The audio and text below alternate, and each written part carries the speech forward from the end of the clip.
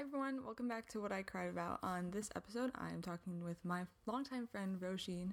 She is a singer and songwriter from New York, and I'm so excited to have her on today.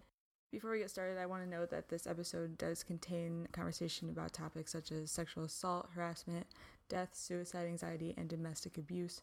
So if you're not comfortable listening to that, you can either skip over those parts or not listen to this episode. And if you do choose to continue listening, we really appreciate your support, and if not, we'll see you again for the next episode. Thanks so much for being here, and welcome to this episode of What I Cried About.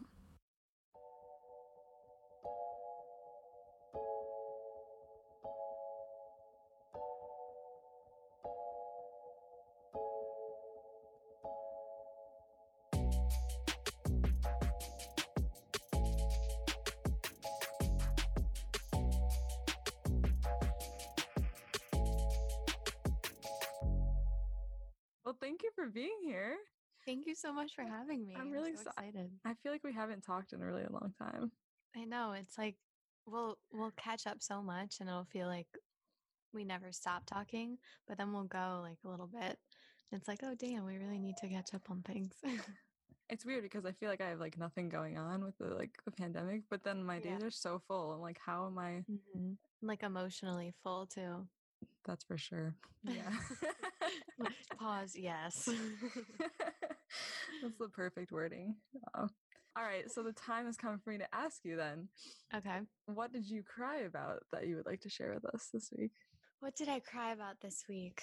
So I just started back to work. Well, not just started. The time is really mushing. I went back to work just before the 4th of July, which was very difficult after spending so much time to myself and like working for myself and on my own time.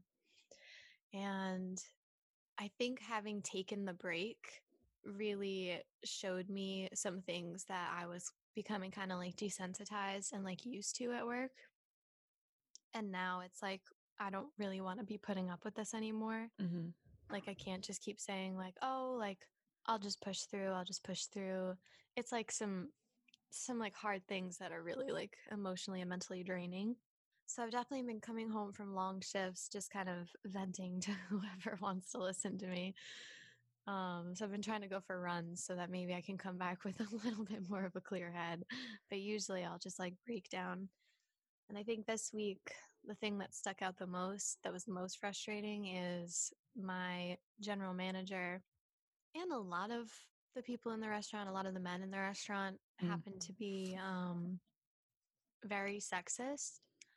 And it's incredibly frustrating dealing with not only being like catcalled and stuff every time you walk into the kitchen, or feeling uncomfortable walking into the kitchen sometimes, depending on who's there, but just like everything being like held on the girls and the boys not being held to the same standard.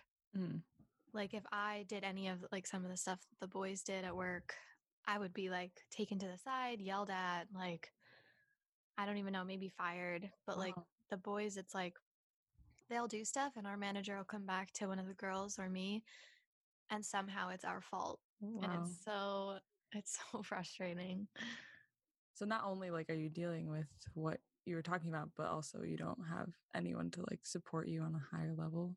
Yeah, no. I was talking to someone about it in my like circle of friends, and they were saying, well, why don't you go up any higher? And I just laughed because honestly, the owner and the manager are best friends, and the owner is honestly probably just worse.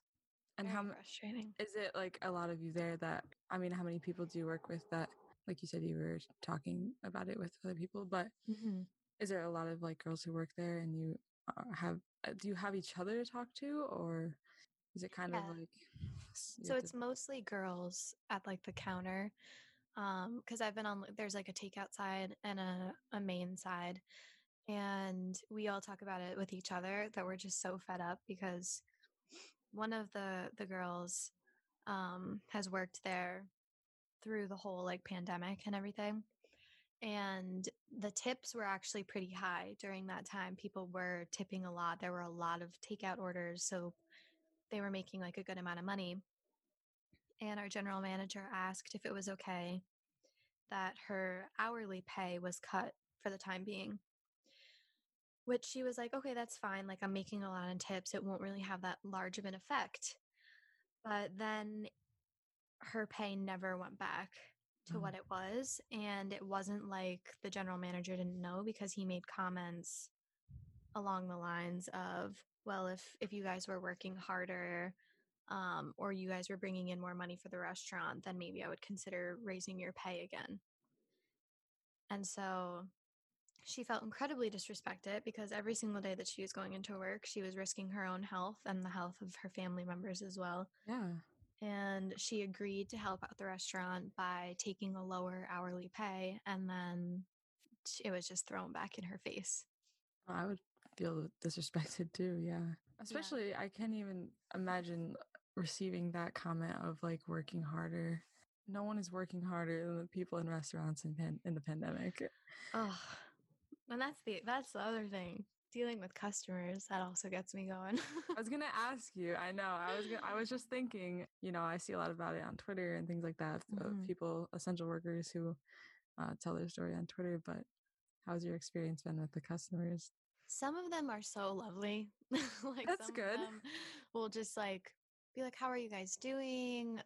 Just like genuinely asking how things are, and they'll Right. leave like such good tips, and they'll be so helpful. They'll like follow protocol. They'll just pull up into the parking lot like right out front and just open the trunk and like talk to us through the car. So like we're not even really like close to them. Mhm. And they'll like have a tip left in the trunk for us, and it's like, wow, this Oh, is wow. great, like that's so nice. And then other people, it's like they walk in without a mask on, and we're like, you have to have a mask on, and they're like, well, I can't breathe. And I'm like, that's Oh not no. possible.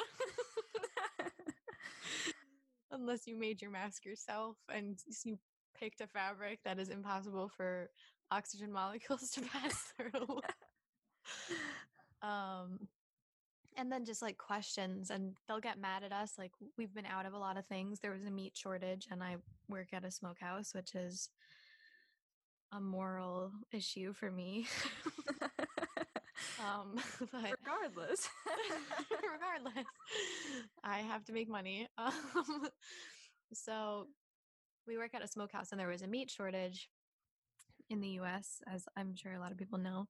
And we've been out of a few items, and people will just be like, what? Like, that's acceptable, or our prices went up because of the meat shortage. And they're like, well, how come the prices have raised so much? Like, I've been coming here for years. And I'm just like, well, I don't know if you noticed, but there's a pandemic happening. And it's like things that I can't control. And like yesterday, someone yelled at me. There was a big storm in our area yesterday. And a bunch of trees and power lines and everything came down. Oh, And wow. I had people saying like, well, I can't get online. There's no Wi-Fi. How am I supposed to put my order in? Like, all this stuff. And I'm just like, I don't control the weather. I don't control when your lights come on. I don't control the Wi-Fi. Like, I'm just here to take your order. Please make this as easy as possible for me. Really flattered that you think I'm that talented, but Right? I'm I like, hate to okay. report that I don't control the Wi-Fi service. Like, let me just play the creator of all. Oh yeah, let me just call him. let me just call Cuomo, let you know when the pandemic's gonna be over. Oh man. So it's honestly like, I can make jokes about it, but it honestly has been something that's like been really difficult. And once like a few of us started voicing our like frustrations, we realized that everyone was kind of bottling up these frustrations, because it's so easy to just kind of like let it roll off your back and roll off your shoulders and not kind of pay any mind to it. And Alexandria Cortez talked about that in her speech, when she was saying that she's so used to like disrespect, which is terrible, but she's so used to it. Like, she doesn't take it personal anymore. Like, she's worked as like a server in a restaurant. She's worked in bars. Right. And I think like as female, you just grow accustomed to like putting up with whatever people are saying and just kind of not paying any mind to it. And I know, like, for me at least, my mom always said, like, don't even make a comment back. Like, don't feed into it because it'll just make it worse. But it just sucks. Like, all of us have done that and we haven't really talked about it. But now we're really feeling like this is ridiculous. Like, we got to get out of here and find like somewhere else to go. But at the same time, it's like, well, am I really going to find somewhere where this isn't going to happen? Right. No, it's true. I was actually looking at part-time jobs online yesterday, and like everyone I saw, as I was scrolling through, I had this like unplaceable feeling of like, I want to say apprehension or like dread about getting a job again. I always thought I don't want to get a job, but then I realized like it's not that I don't like working, because I did a whole internship and loved it. Like I've done work before. um the fear comes from like the management. Like I was thinking back on all my job experiences. I've never had a job that like I felt like comfortable or like supported in by the people who were above me. And I can't fortunately think of a time where I felt harassed in like a sexual way or like in that manner that was by people who weren't the customers, because I worked a beer cart at a golf course once, and let me tell you that men with children don't hold back. But Which is wild. but it's just like you shouldn't have to there shouldn't be a, or maybe there should be. I was going to say there shouldn't be like a sense of fear on looking for jobs, but imagine if there was something that you could scroll through a job and be like the comfort level of working here. You could like, oh, I'm uncomfortable working here, or I feel good working here. Like a Yelp. Yeah. Or like people who work at the place. That's actually really cool. Right. Idea. And then you could be like, don't work here, it's terrible. And then you can like swipe left, swipe right. Is this a good match for me? Right, new business idea. I'm starting that because I was just about to say there's no way for these cultures to be replaced unless the people who create them choose for them to be gone, because they can just say, oh, work somewhere else if you don't like it, which is not a reality, not something that's attainable for a lot of people or something that people want to do. Yeah, I was talking about that exact idea with like another person close in my circle. Like I get like I could find somewhere else to work, but it's so hard to adjust. Like I'm trying to outweigh, is it going to be like easier to get to know like all new people, a whole new job, right, but like still run the possibility of experiencing the same type of treatment, or like should I just stay where like I already know so much? Like I've worked at the same restaurant for 5 years now, so like I know the ins and outs of everything. Right. So it's just, it's really hard, and it's hard to feel like stuck like that. But like I really don't know, because it's also like, well, if I speak up or if I try to say anything, like I could also just be the one fired. Right. It's like weighing the cost of dealing with it versus not. And then I don't even know if people are like really hiring right now, if they need more help, or like if places aren't looking to hire, if you'd have to do like a quarantine to start working or what. Right. Yeah, it was actually like hearing Alexandria Cortez talk about that. I was just like, ugh, like every woman feels that. Yeah. I hate saying that it's unbelievable, but it's unbelievable that she had to do that at her job, which is like being a congresswoman. Yeah, that happened on the steps of the Capitol. Like it was on the steps of the Capitol, right? I don't remember, but I believe it was. And it was another congressman, right? Right. Like exactly. Like if it's happening there, like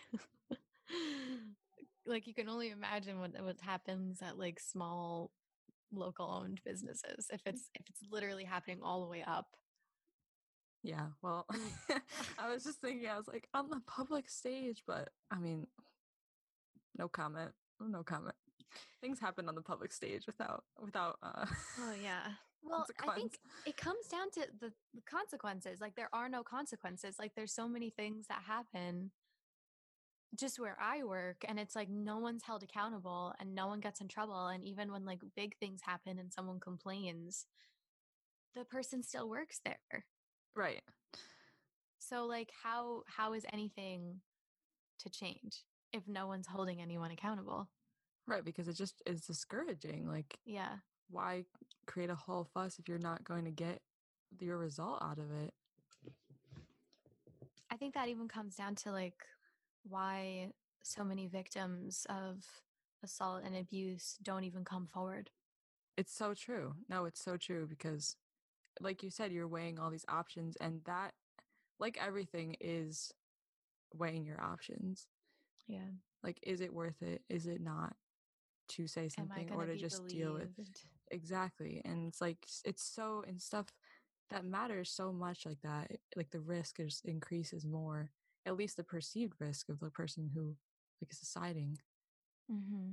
And so many things just go unreported or unheard, and people just are suffering. And it just like the people who say, oh, why don't they, like, there's clearly like a dynamic that those people don't understand. Mm-hmm. And it's like, wow, lucky you that you don't understand that. But Yeah. Even just coming from a place of like the trauma that one has to even just process first right. before they even are ready to speak on it. Yeah.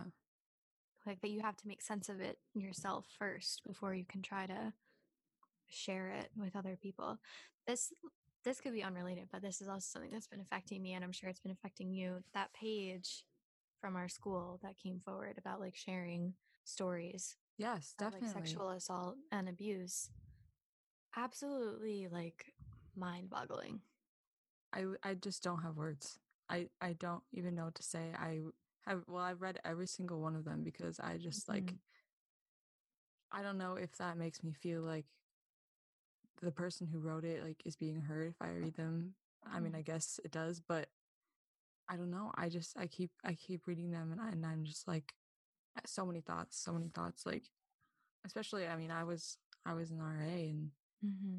when I read the ones about RAs or about how people like didn't go to their RA or anything, just generally any residents at all, like I just was thinking like, I just wonder if anyone was going through anything like that and they didn't want to bring it up to me. And like you said, it's the first step is having to face it yourself. So maybe they weren't ready to talk to me, and I totally understand. And at the same time, it breaks my heart now to know that people have gone through those things. And I guess at some level, like I always knew they would. Um, but it would break my heart more to find out that like one of my residents went through something and didn't tell me, and not because I would be like personally offended, but Mm-hmm. I just want to be there for them. And I don't know. I mean, I'm glad that it seems that people are glad that this page exists, Mm-hmm. and that people like this is finally coming to light in a way that the school can't ignore. And I hope they just don't ignore it. That's I think that's like the most frustrating thing about our school, and I'm sure so many other schools, is so much is just pushed under the rug to save face.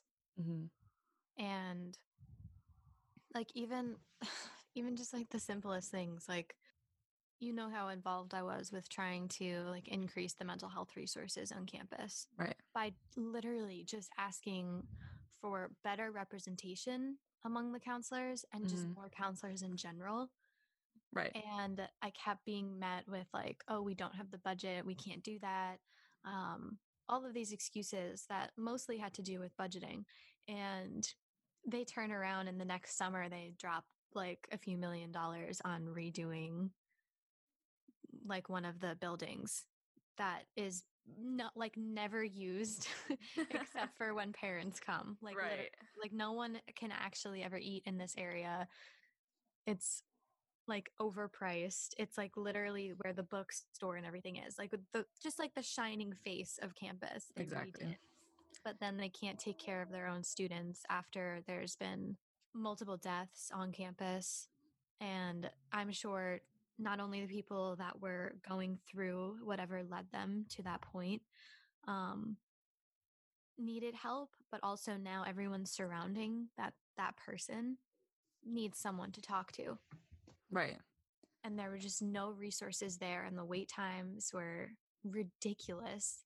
and then you were sent off campus for help, which is just a safety risk. And if you're already anxious or struggling at all with your mental health, like having to now possibly take like public transportation creates a whole new issue. No, seriously.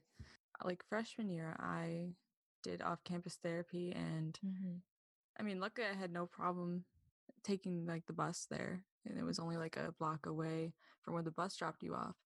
But the last time I went back to the like to the counseling center to get Yeah. connected with off-campus resources again, Mm-hmm.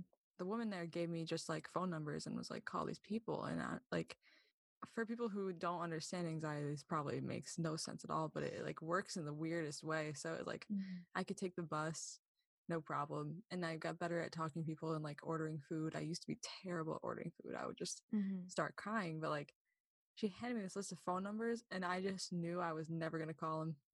I was like, I can't do that. Like, like, that one thing of calling a phone, even though in therapist's case they usually don't answer because they're working, or they just leave it to ring so you can leave a message and they'll call you back. And I know that, and I'm not afraid of going to therapy, and I have been to therapy, and I still looked at that list of phone numbers and was like, nope. I was like, the odds of me calling any of those, let alone leaving a message, yeah, I don't know, we'll see. Yeah. I actually did the group therapy, Oh, okay.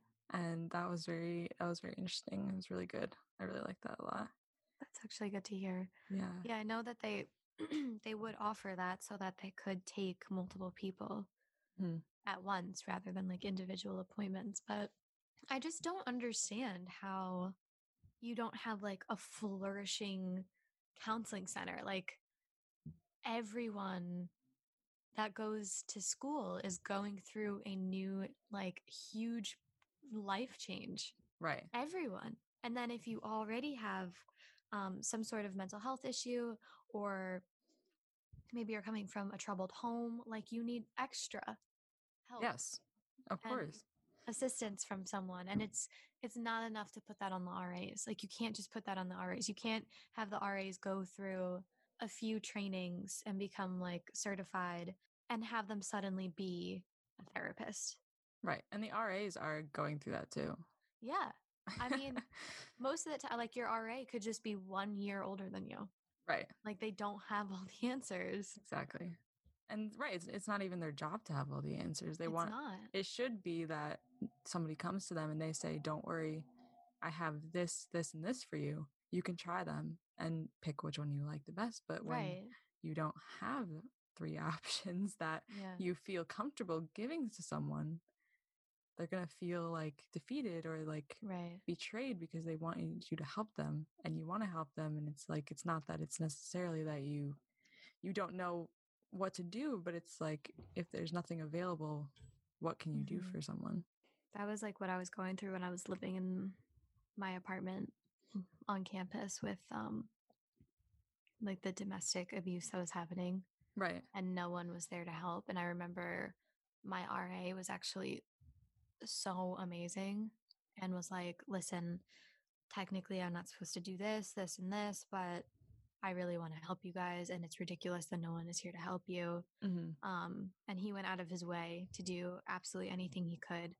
But it was like wild to me that everything was like, oh no, we can't report that, or oh, unless this happens. It's like it had to get really bad before anyone was interested in helping. Even when it was really bad, it was like left on us. And it was six females if you include my one roommate that was in the relationship, but 5 of us were going trying to get help for ourselves and for her. And we were just told like to have an escape plan. That's absolutely terrifying. For the next time that something were to happen. And it was like making us feel so powerless. Like we're here to study, go to our classes, like have fun together. Not to wait and run away from something if something happens. Yeah. And all of us were staying like with either friends or partners on campus so that we didn't have to be stuck where we were. But it's like, I don't want to be like afraid to live in the place that I'm literally paying for. Right. especially like you're saying, like I know a lot of people, I mean, I know a lot of people who have self-identified themselves as coming from troubled homes, and like there's definitely more people who just haven't said anything about it that I know. And like I feel like that is a very common situation, especially at our school and other schools where people are coming here and they want to stay here so that they don't have to go home for whatever reason. And if they come here and this is a terrible, like uncomfortable place for them to be, I just can't imagine how stuck that would feel, is to have your two options both be terrifying. And like you said, it's kind of like when leaving the job. If you decide to move to another place on campus, like, is it worth moving? Is it worth meeting all these new people just to know that you may or may not feel safe there?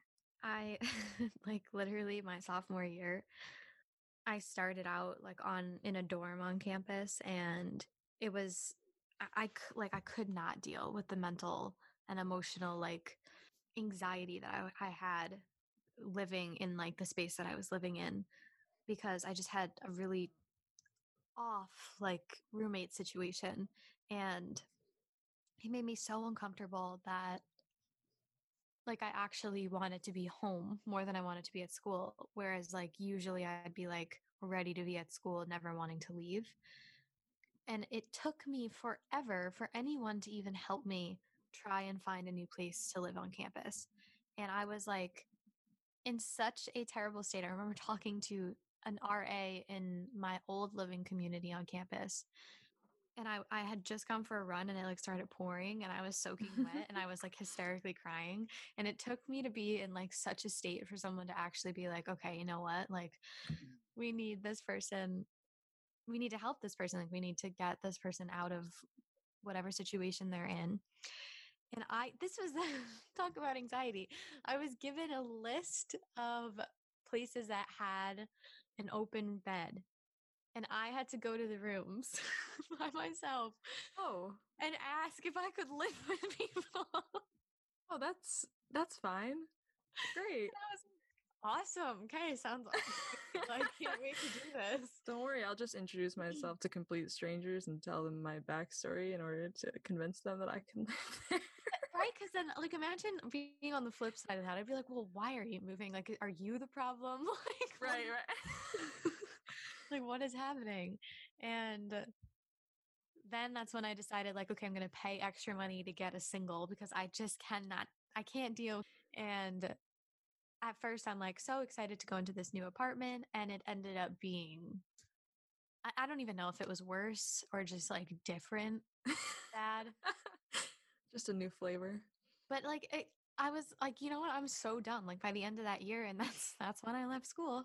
Um, by the end of that year, I was like, I'm so miserable. Like I can't deal with this. And it was like I wanted to do so much to change things on campus and how things were handled, but it's like it's that helpless feeling that I also feel with our country right now. That unless we tear the entire thing down and restart, and even then it'll probably still be fucked up. Sorry, I just cursed. I don't know if that's loud. Oh no, it's fine. Like unless we tear it down and start over, it's like where do we start? Right. How do you like rewire people's brains? And you can't do one thing at a time because it's all connected. And it's all like money and power and ego and reputation. Like, And the thing I think about with the whole mental health thing, I say the whole mental health thing as if it's a distant thing that I just am casually talking about right now. Let me rephrase. The thing about institutions ignoring people's mental health is that it actually harms them. It is not a benefit to them. I don't know who I was talking about this with, but I made one point, but I'm going to make 2 points right now. First of all, I don't know if you've ever seen I think it's one study, it might be a few, but like the calculated economic value that is lost because people are dealing with whatever issue they are dealing with, and it's not like they're just deciding, to lose money or whatever. Like when people are depressed or anxious and can't show up to work or are dealing with a mental disorder or mental situation that people do not like to talk about besides anxiety and depression, and I don't want to speak on things that I don't have experience with. But in people who struggle with anxiety and depression alone, if you want to talk about the economy, I'm doing air quotes right now, the economy, so much value is lost because those people can't do, us people, Right. can't do the work that they would prefer to, or at the best of their ability. Yeah. And two, it's also when they wait for something to happen, it's just a harm reduction strategy instead of a preventative strategy. And I just think about all the people who, and I'm saying this because it was my experience too, and this is what got me thinking about it. Like my years in college, and I'm going to be a senior in college, but especially the first 2 years were some of the most, were the years where I was like the most depressed of my life. And like freshman year was absolute rock bottom for like how I felt in every situation, like, and I got a 4.0. And I just think about, imagine if I was happy, healthy, felt supported. Like if the institution wants to win awards and grants and do all this research and have the best students in the world, don't you think that like them feeling supported and like less miserable constantly would help them do better work? Because like it would. Like I do better work when I'm not feeling terrible, and right now is one of those periods where I'm like, hey, look at that, I don't feel depressed right now, and like I'm glad I can recognize that. But I know when the day, like if the day comes back where that comes back, then I don't know, like sometimes just economic value makes sense to certain people, and I can tell you the economic value of my work drops dramatically when I'm not supported. Yeah, and I think like it's also so interesting that you put it into like that perspective too, because if anyone's listening to this that's not in the US, capitalism is booming.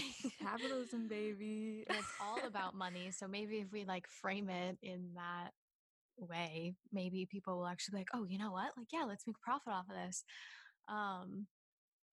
Which is just disgusting, but like that's just how it works. Oh, also, if you're not from the US, we don't have free healthcare, so we also have to pay for therapy. You also get anxious about being able to afford it. Oh yeah, that's great when you don't have insurance.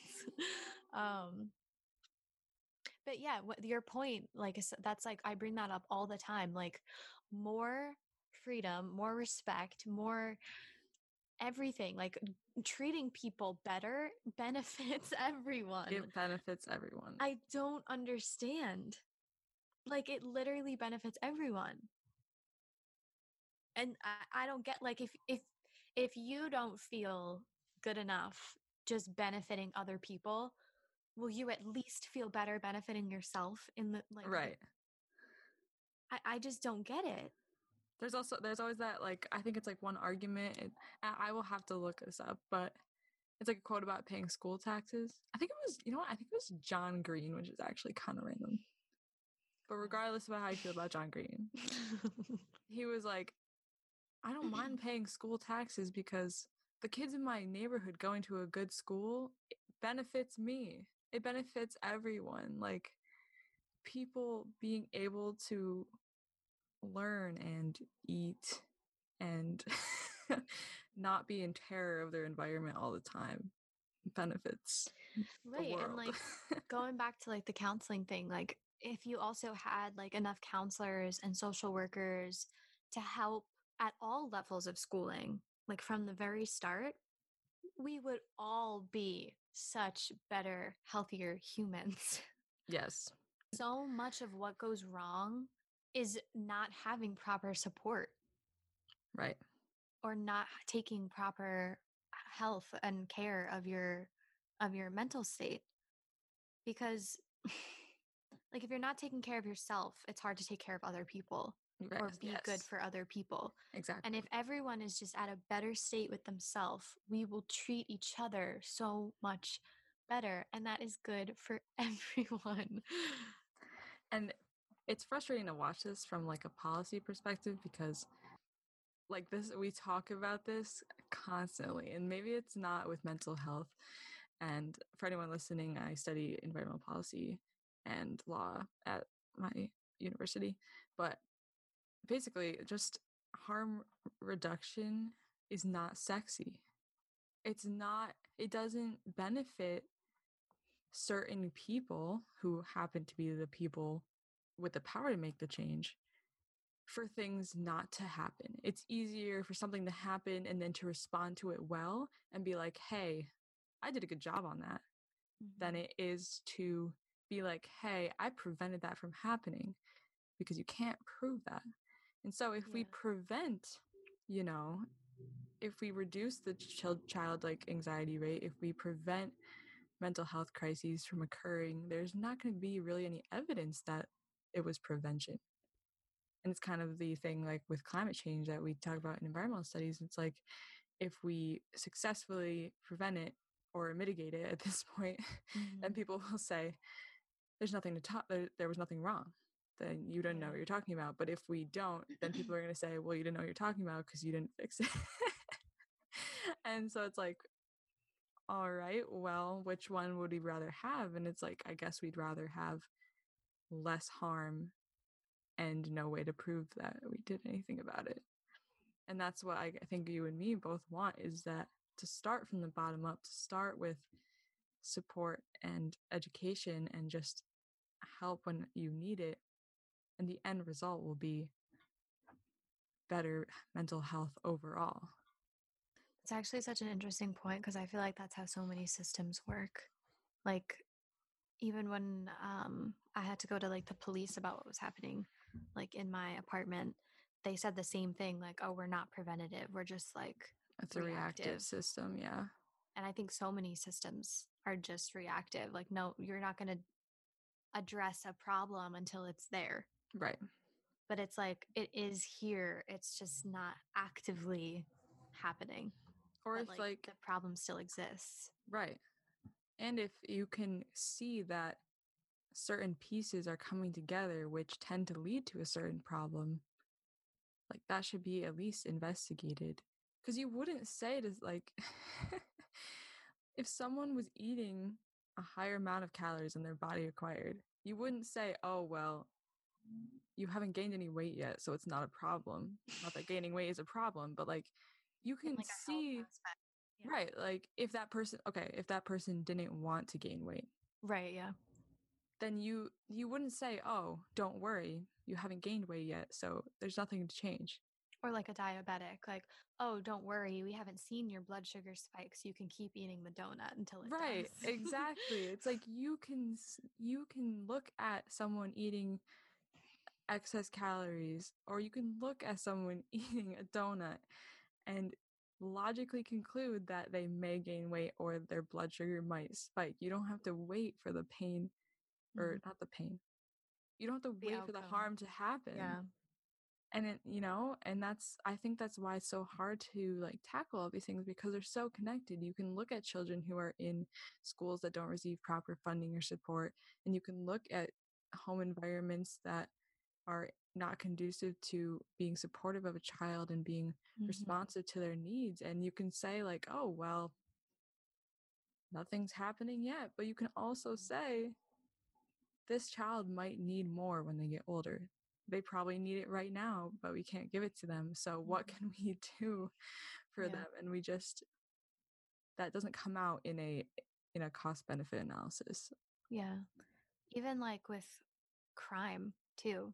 Right. Where like terrible things that end up happening, like what we experienced on our campus too. It's like, if you look back at what led up to the terrible event, there's always signs of it happening.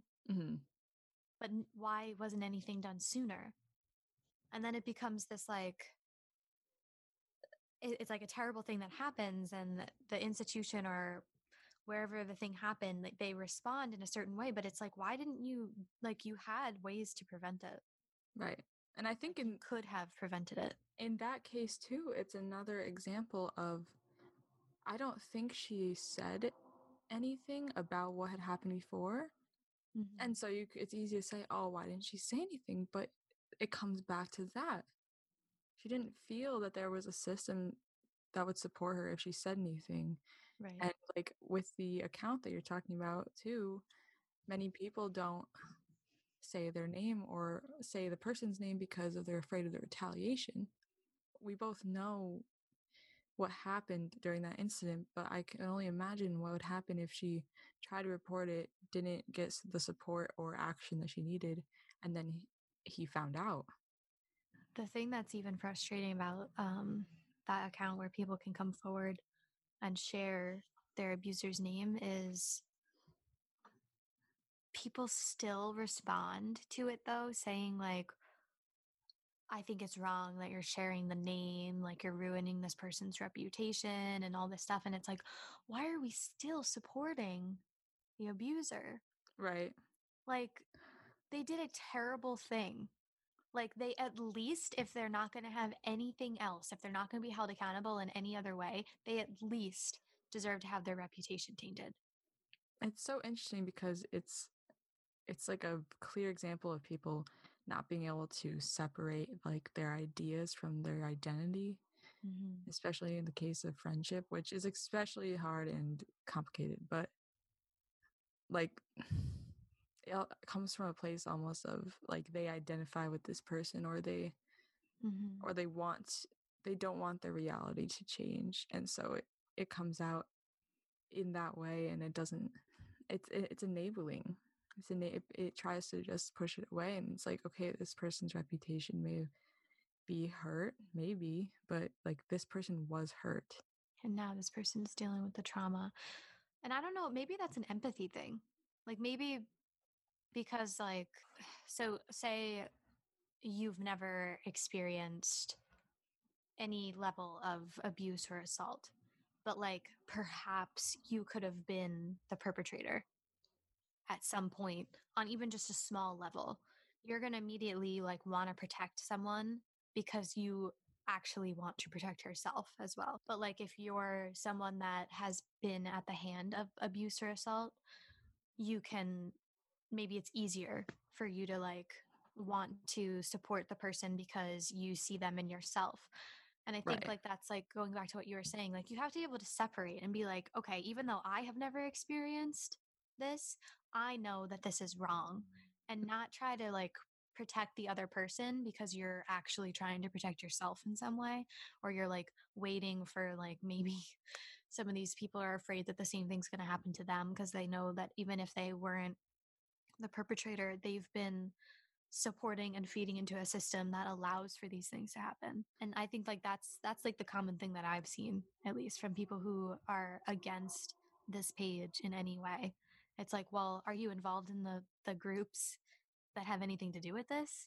Right. Or even the Greek like, life especially. right. I was just gonna say like the stories that people have been sharing anonymously to the page about how they tried to go and make changes in their organization, and they were either shut down or like not allowed to talk about it. And it's like it's just all coming out about how like the systems are in place to like maintain the status quo, and the status quo, and that's with anything. It's easier to stay with the status quo than it is to change, but certain like regulations and rules and requirements that these organizations have in place directly feed into people being put in vulnerable situations.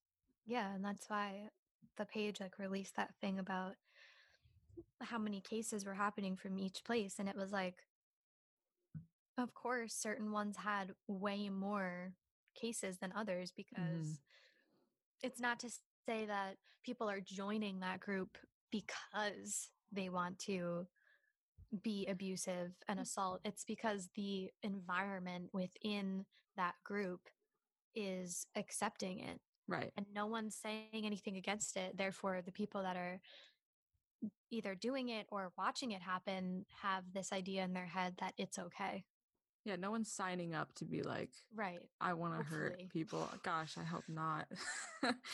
I really hope not. But yeah, and like, right. And so you wonder what, I mean, it's not like I've never gone out to a party or gone and seen like houses or whatever. Mm-hmm. But I mean, I only have a couple friends who are in Greek life, and they're not even like friends I see very often. Mm-hmm. Um, any institution, like when you join and you're new, like what can you do about things? What can you do? Right. Like Yeah. you just don't It's people don't abuse want, of power. and you don't really have choices, and you don't really have, and that's not to say that like there's no responsibility for like these individual things taking place, Mm-hmm. but it's like reflecting back on what would happen at like these parties when we go. It's not like a surprising. Yeah. Because we've even, read the stories and heard the stories about this is happening from administrators, it's happening in res life. Like it's all an abuse of power Right. situation. And like the people that are experiencing the abuse and the assault feel like they're in a place where they can't speak up or they won't receive support for whatever reason that may be. Right. And those are Or the they feel guilty for like letting it happen too. it's especially like heartbreaking because the abuse by an administrator or a higher up, like that's a special kind of betrayal. Like if you go to a party and a boy you don't know does something to you, I'm not saying that's better. I'm just saying it's a different like thought process that you go through. But when it's Yeah. someone in power and someone you probably respected and looked up to before, who you expected to be like there for you, like, and they took advantage of that situation. Yeah, I think the thing that frustrates me the most about like universities especially is like you go a lot of the times you start with whoever your guardian is. Your guardian takes you. And like for a lot of people, not everyone, but for a lot of people their guardian will be the person that is ultimately paying for some of their schooling. Mm-hmm. At least they have to like sign off on you going. Right. Yeah. And it's like they try to the people that are like running the school, they try to, put on like this great face of how things are and like you tore the buildings, like you tore the dorms, like you see everything and they make it feel like summer camp. Yeah. Like they try to like tell your guardian like, oh, we'll take great care of your kids, like it's going to be safe, they're going to grow, they're going to learn all this stuff, and it's like they're the same people that will just turn their back as soon as something happens. But you tried to put on such a good face to get these guardians to sign over basically on this child, literally this child, this Right. young adult coming into your hands, and just so that you can take money basically. And then as soon as they're there, it's like there's no support or hardly any. It's like unless you form like a really good bond with like a good administrator or a good professor, Mm-hmm. really like there's no one there. It's very easy to just go through all of your years without making a serious Yeah. connection unless you like go and find it. Yeah. And it's even like it depends too on just like what even you're studying. Like there's Yeah. the whole culture like matches what you're studying. For me, like I studied psychology and on an ABA track. Like I did a lot of education classes too. And the professors in the education classes, they were actually like very nice. I had like the best relationship with them. And it's just interesting because it's like, well, yeah, they wanted to be an educator, they were going to be working with like younger people, but like I know I've heard like from people in more STEM um based courses that it's so dry, or like even in business it's like the thing that actually bothered me about the business school at our school is like it's so matched like my idea of like how the Like a traditional business like school. business person is. It's like there really wasn't any work. Like they didn't do any work, but it was the easiest for them to get jobs. And I swear it was all about the networking and like the bullshitting. Like I don't want to say that about like every like business major. Sorry, my dog is barking. That's like a stereotype. And I don't want to say that about like everybody that's in the business school, but it's just like No, it's interesting because people in the business school will make those exact jokes though. yeah, I mean, I had so many friends in the business school that were just like, I have no work. Yeah, I'm they're like, like, you guys want to do something? I'm bored. You're what? You're do bored. you have things to study for? Like, we go to a pretty good, like, high up school. Like, I'm sure there's something you could be studying for. Right, yeah. But I think that that's a problem with so many fields is like, you're not getting like a good perspective. Like, I feel like any educator, or just honestly, I feel like whatever you're doing in life, I feel like you should take at least one psychology class, one sociology class, one philosophy class. Like, you just have to know these things. You're going to be working with people wherever you're working. Right. You have to like know how to communicate properly. You have to be able to like analyze, okay, where could this person be coming from? You need to understand classism and all that stuff. Like, you need to just get like a basic level of understanding if you're going to be working with people. Right. And chances are you're going to be working with people. High probability. And I just think that people only focus on like what it is in their specific field, but then they don't get like a broader understanding, and then they can never play devil's advocate. Right. It's very interesting, like the balance between like getting what you pay for and then like getting the depth. And I think about that with our school a lot because their whole thing is like getting a broad education. So it blows my mind that like that is not incorporated into the business curriculum. Yeah. But it's like if you go to like you can't like you literally as a business, like if you're in business or you're in like engineering, they don't have the same access to classes that we have in the liberal arts school. No. So you like literally cannot take the class. There is I can just like I doubt that it's impossible for something to be set up for like the business people to have to take that class, even if it was different, because I know business is like appealing to some people because of the type of work that they do, even if they don't plan on being a business owner. But like, or the clothes. You know, yeah, that's true.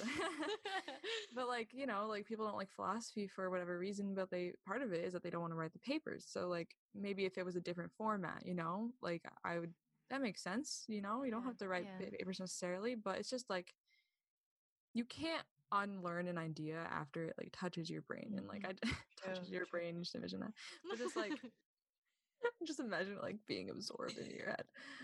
But it's like at least if someone throws an idea at you, like you can be like, you know what, I respectfully disagree with that, and you're like, all right, fine, that's fine. But like if you've never heard of it, you can't disagree. Like there's not even the room for the conversation to happen. I think that's where like misunderstandings between like debates happen. Like if you never even learn how to like respectfully debate with someone, or learn the difference between like what is something we can really debate and what is something that's like a moral issue. Right. That like it's not even about like disagreeing with the person. It's like, but this is very wrong and these are the reasons why. Like, I think that's like what we're dealing with. I mean, again, we have someone in power though that is telling people that these things are okay because he's not being held accountable. But there's like so many things that have been politicized that are not political issues. Right. And it's like if you break it down at some level, there's going to be a mutual understanding that either we share or do not share. And like that is the difference. Right. And it's not like I'm not going to sit here and debate someone's human rights. Right. Because there's nothing to debate. And that goes back to like being a woman too. It's like, no, sorry, like my reproduction system is not something for debating. Like, why is this even on the table right now? I have a right to my body. Right. Like, that's it. Or even then, it's like there's levels to debate. And it's like, okay, well, are you a person that would be undergoing any of these procedures? No? Okay, then you do not get to step into the arena. Then maybe your voice is not the one that's needed. You can make public comments, but we do not have to respond to them. Thank you. Yeah. Because I would never be able to just sit there and make a decision for a body that I don't have. Right. For someone else. Like I'd be like, well, I have no idea. But even still, I'd be like, I mean, yeah, it sounds like a problem. If you want to fix it, go ahead. Right. I'd be like, well, what is your preference? Yeah. Like, which is better for you? Like, and then I'd be like, okay, great, go with that. I'm like, does that hurt anyone else? No. All right, solid. Amazing. Great. Awesome. Sounds like we've made our decision here. Like, I try to live by that. It's like literally 2 questions. Does Do you want to do that? Yes. Does it hurt you or anyone else? No. All right. Great job. Continue. So these are the things I cry often about. And that's it's like the kind of cry when you're like just driving and then it all hits you at once and you're like, we're fucked. Like car crying is a new level. Or when you like purposefully take a longer route or like drive slower so you can have more time in the car. More time. I'm always doing that. I'm like, let me just drive all the way around town to circle back down the road from my house. It's like sometimes it's sad, but the other day my niece is here, and so her and I just watched Hamilton for the first time. Well, she has seen it many times before, but I was waiting to watch it with her, and if we were just having like a rough day, so I was like, you know what, like let's go get coffee or something, and I brought her to get coffee, and on the way there I was like, okay, play my Broadway playlist, like play my show tunes, and she was like, okay, cool. And so she just like put them on and we were absolutely jamming in the car, like jamming. And on the way, like we got our coffee and on the way back, she's like, can we just keep going? I was like, yeah, okay, this is great. And so we like drove extra time and like we're just singing like Dear Evan Hansen and like Hamilton. And she really likes like Be More Chill and Heathers. So like we were just having a great time. That's so amazing. I need to see Dear Evan Hansen. Me too. I need to see too many. I'm really slacking on my musicals. Yeah. I did see Hamilton on Broadway. Oh my god. That's like my big bragging point for anyone who respects or values the arts.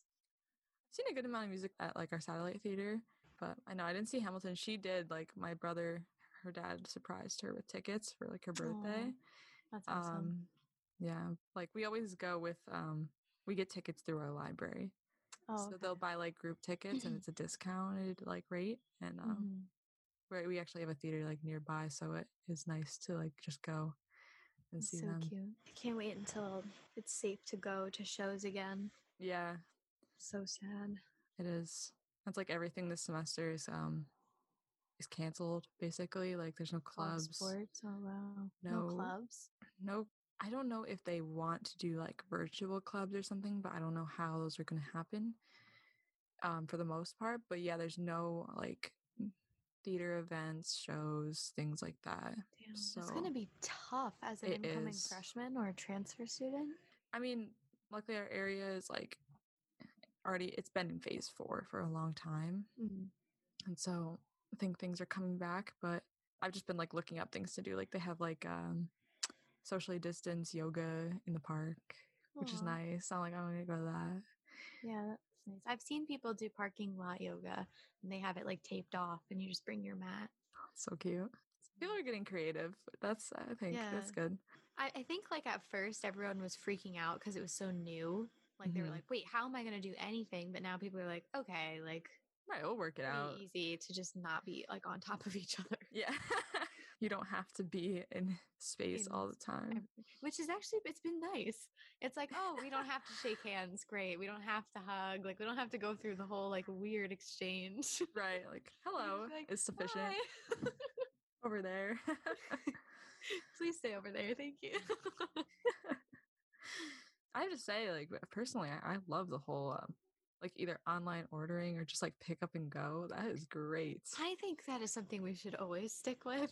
Yes. Like even just from where I work, it's like they call, have them either pay online or over the phone. They pull up, we get their vehicle information, you take the bag out and it's like, bye. No one has to come in. Yep. Like it's like less issue. And then we have the right too to ask people to step out of the store. So it's like, could you go wait in your car, please? Or could you go wait outside? And we don't have to have them like stay in the store. It's nice. It is nice. I know. I order my food. I walk, or even like if it's not the curbside pickup, like, I mean, places like Chipotle and Blaze Pizza were like doing it too, where you could just like order online and walk in. Yeah. And it's like right there on the table. Yeah. But they were ahead of the wave on that one. No exchange of air required. You don't have to breathe at each other. SpongeBob reference. At least we got one in.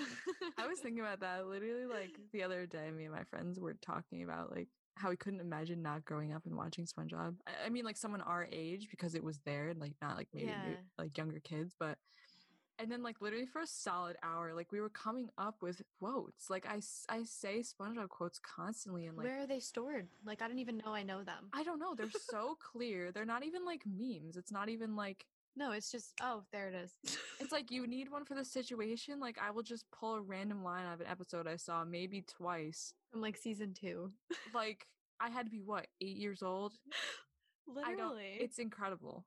It's absolutely incredible that some of the kids like I would babysit for, I'd put SpongeBob on and they'd be like, "We're not allowed to watch this," and I'd be like, "You're what? Like this is integral to your growth as a human being." Some of my friends weren't allowed to watch it. Why? I feel like adults thought it was abrasive, and I get that it's pretty absurd, but I don't think it is in the way that they think it is. Almost. No, it honestly like it didn't have as many innuendos as like say even Rugrats. So many old shows. Also, SpongeBob was never they didn't use offensive humor. Like I think that's the greatest thing about the show is like it's based under the sea, so it's all fish and like weird objects. Right. So it's like there was never like any offensive group. Like they were not targeting anyone. Their humor was purely just what the heck. I don't know, I'm trying to like scan through like the shows. I think the only time I can think of is like, I mean, they make fun of Patrick for being stupid, but like no, the one I can think of is like when, you know, the episode when they go above the water, like when Sandy takes off her like suit and they make fun of her for being like a girl or something, but then she like gets her retribution because none of them can survive above land. I guess you know what I mean. Like, but that is like the only thing. That's the only one I could think of. And they did make fun of her for being like Southern too. Like Dirty Dan and Dirty Dan. Oh my God. That was like the only thing. Yeah, that is a good point. But that wasn't the type of humor that they like fed off of, like Family Guy or South Park. Yeah, I get you. It was never to like attack. It was just like, what the heck is going on? Like, is mayonnaise an instrument? Like, what? That is a defining quote of our generation, I'm pretty sure. Yeah. I saw this thing that was like this girl being like a really patient parent on TikTok. And people were all like, "Oh wow, this is great. Like your child is going to grow up to be so self-aware and patient with themselves." And then someone was like, "Yeah, but they won't be funny because they won't have any trauma." I was like, "Oh my God. The price we have to pay. The price we have to pay is all our kids won't be funny anymore." Darn, how dare they be emotionally well. Oh. Imagine that. Imagine that. All right, so let's take a break and then okay, we'll be right back.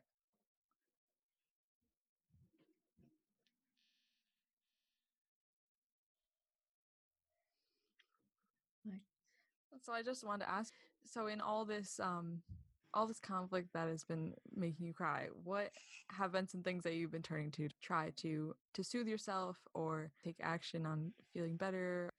Well, music is what I've been working on. I do find it hard to communicate through spoken word a lot of the time.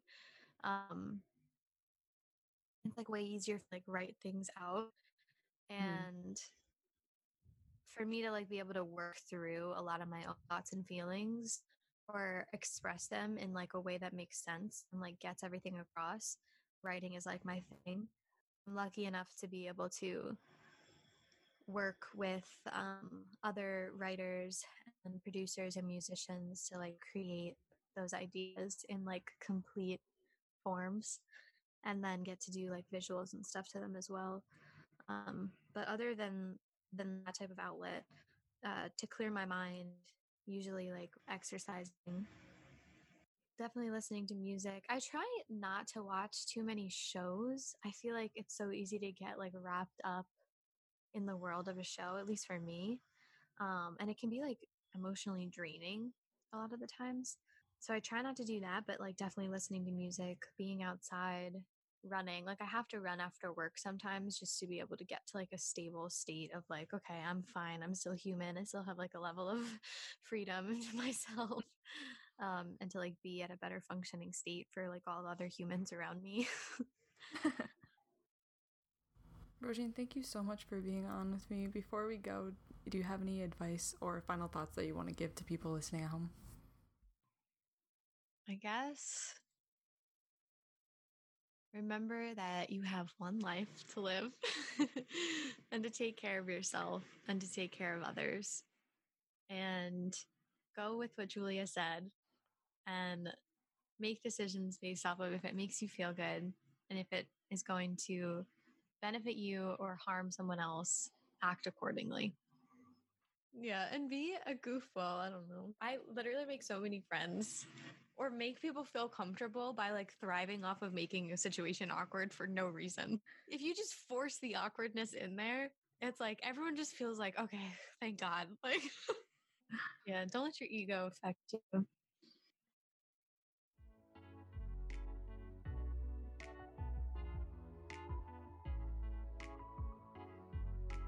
That's all for today's episode. I highly recommend checking out Roisin's work. You can find her on Instagram at RoisinXMarie, that's ROISINX